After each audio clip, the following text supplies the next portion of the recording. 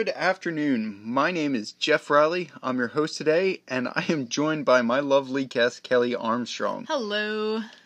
So, today's podcast will be about conflict in time management. I chose this topic because it's something that I personally struggle with. I don't like how today's society runs around time, and it just makes sense to get this out there to the world. And maybe because I'm a procrastinator most of the time, even though I produce very good work, I thought to touch on the subject of time management. So the things to get out of this podcast would be that why is it hard to get things done, how to assess time properly, and how to get more out of time. To start it off, let's go into how time can be mismanaged and its effects on life. That's a reason why it's hard to get things done. For me, I work way too much. I probably pull 50 to 60 hours per week, and on top of that, I take a full course load as a student attending school with an internship going on concurrently with my work. I find that I have zero time right now to manage really anything, including doing this podcast, which is kind of ironic because it's required for class. But I really like using time for what I want to do, and part of the problem is in the conflict that what my perception is of how I should use my time, which versus what society likes to see what I should use my time as. In order to enjoy life, you have to make money, or if that's the perception that you want to own a home and that's what your enjoyment is. So for me, I like to spend my time the way I want it to spend it, but in order to do so, I have to work. So I have conflict between how I use time and how it should be managed. Well, let's kick this off with what your viewpoint is on how you conflict with time currently, Kelly. Well, right now during the quarantine and shelter-in-place order right now, I kind of have a lot of free time at home. Nice. However, because of that amount of freedom I have right now, being at home, I don't go to bed at a certain time, and I don't wake up at a certain time anymore. So the structure is a little bit gone right now. I also have been filling my time with a lot of video games. So one of the games I've been playing is Animal Crossing, which lines up with your actual time zone. So you have to get on to do your daily tasks or chores around your island, but there's also stores on your island that actually open at a certain time and close at a certain time. Wow, talk about mimicking real life. Right?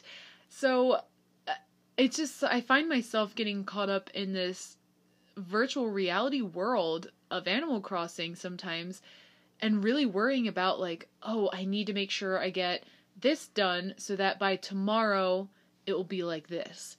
And I also find myself realizing, I wanted to get on real quick to make some money. I have to make sure I get there before the store closes. And it's pretty funny that I can really plan ahead when it comes to a game to manage time, but when it comes to my real life living here at home right now, I realize that I'll just jump on a video game for 20 minutes, real quick, 30 minutes tops, and quickly 2 hours goes by. And then I'm crunched in the real world of what I need to get done in the day, which is, making food, taking care of chores, and even working on work emails. So your initial goals, you would say, would actually change as you get immersed in, having an abundance of time for the day. Yeah, it does, oddly enough, feel like I have way more time in the game to accomplish things compared to in my real life, when, that conception is very misconstrued. Nice. I guess that's a fair assessment in saying how, like, for me, example, I work all the time and have to structure my time around it being super busy right now. But for you, it's just the opposite, which actually gives a great viewpoint on, the difference in time management that currently a lot of people are facing. I know, for instance, medical fields, they have a lot of nurses that probably are relatively on the same schedule as I am, where they're running, maybe 6 days on or something like that, and they keep going because of this pandemic in place. And I can only feel for how they must get things done if they have families, if they have kids, stuff like that. This is something that's very important in life right now, and I feel it was, the perfect topic to bring up. With that, I think we could go into the next topic is how to assess time, what it really means. This next segment is about assessing time. Really, the best way to describe how to assess time is to describe what you do on an everyday basis. You're assessing time based off of going to work, thinking about the 30-minute to an hour drive that you take, or even to school at night when you have to get off work, or you have to prepare meals for the kids when they get home, stuff like that. Everything you do, sometimes you think about assessing time consciously, and other times you think about it unconsciously. And the unconscious times are the real important ones because they're left out of the equation of everything you do. It's either that you don't think about it because you're programmed to do so, or it's like brushing your teeth. It's something you do, but it takes up such a minute amount of time that you don't look at it as being that much. But when you do it over time, and a lot of times, it really adds up. One of the best ways to describe what I'm talking about is a video from YouTube that I saw while actually trying to get homework done one night, and it's How to Spend Your Day by Rob Dial. Have you seen that video on YouTube, Kelly? Yes, the one where he takes the candy and parts it out? Yes, exactly. For those of you who haven't seen the video, it shows candy being poured out onto a canvas and explains that one piece of candy equals 1 day of life over the course of 80 years. And they then go on to show individual pieces being pulled out to form a certain amount of time that you either spend on YouTube watching videos, or that you spend on social media, or you spend grooming yourself for personal hygienes, or that you spend traveling to work and working. And that takes up such a big amount of our time that it relates back to what I said about being unconsciously aware that you're doing something such as brushing your teeth. And when the video ended, it showed that you have about a little over 4,000 days left to do the things you love. In the grand scheme of things, it started out at 29,200 from the beginning, and now you're down to a little over 4,000 that you actually get to do what you want to do. And I find that very interesting in the whole topic of talking about conflict and time management, because most of the time you spend doing things that are compulsory, or you have to do.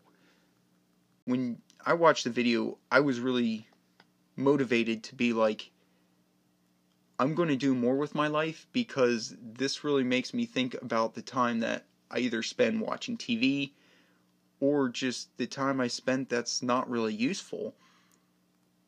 And this is what was drawn from the first point of how time can be mismanaged. Kelly, what were your thoughts on when you watched the video? I found it really surprising that over 80 years of life, we only have about 4,000 days left over. And out of those leftover days, those are used for, hiking with friends, going out to eat, or even taking like a spa day. So overall, the video kind of quickly put it into perspective that I really shouldn't be letting these days go to waste. That sounds pretty reasonable. So would you actually say then that the video was a fair assessment on how people should view time based off of representation of days in their everyday life? Most definitely. You got to make every day count. I agree with that. I think that the Candy video really depicts what we don't see and some things that we do see, and that everybody should think about the time that they spend, not to be depressing that we only have so many days, but to really make use of the time. That actually will walk us into our third panel, how to invest time. Our third segment is how to invest time. I have a personal story on that matter. About 5 to 6 years ago, I deleted my Facebook and haven't gone back. The reason for that was that I didn't feel it was worth my time anymore. I would get on there, I would post something, I would wait for replies, and to no avail, none would come. It was kind of depressing. So I shut it down and I moved on with my life and found out that I got more out of time because I wasn't sitting around wasting my thoughts on something that really didn't matter. And with that, I looked at ways that I invested time. The three things I can think about off the top of my head are planning ahead, doing what you want to do, and have a third party help you plan your day if you need it. The first one, planning ahead, it's self-explanatory. It could be something as simple as putting coffee grinds in the coffee maker before the next day, so you're ready to go out the door when you leave for work or anything else you're doing in the day. It could be something as complex as installing a motion sensor in a laundry room where when you're leaving with your hands full or a full basket that you don't need to think about turning off, it just does it on its own. And then the third point there, have a third party help you plan your day. Now this could be anyone from a coach that says, hey, you got this, you're going to get up today and do some stuff. Or like a nutritionist that says, hey, this is how, you're going to eat your meal, what you should be eating. Just someone to help you plan ahead. And they're going to structure your day around that. And then when you have structure in your day, over a period of time it becomes routine, and then routines become easier because it's something you already know.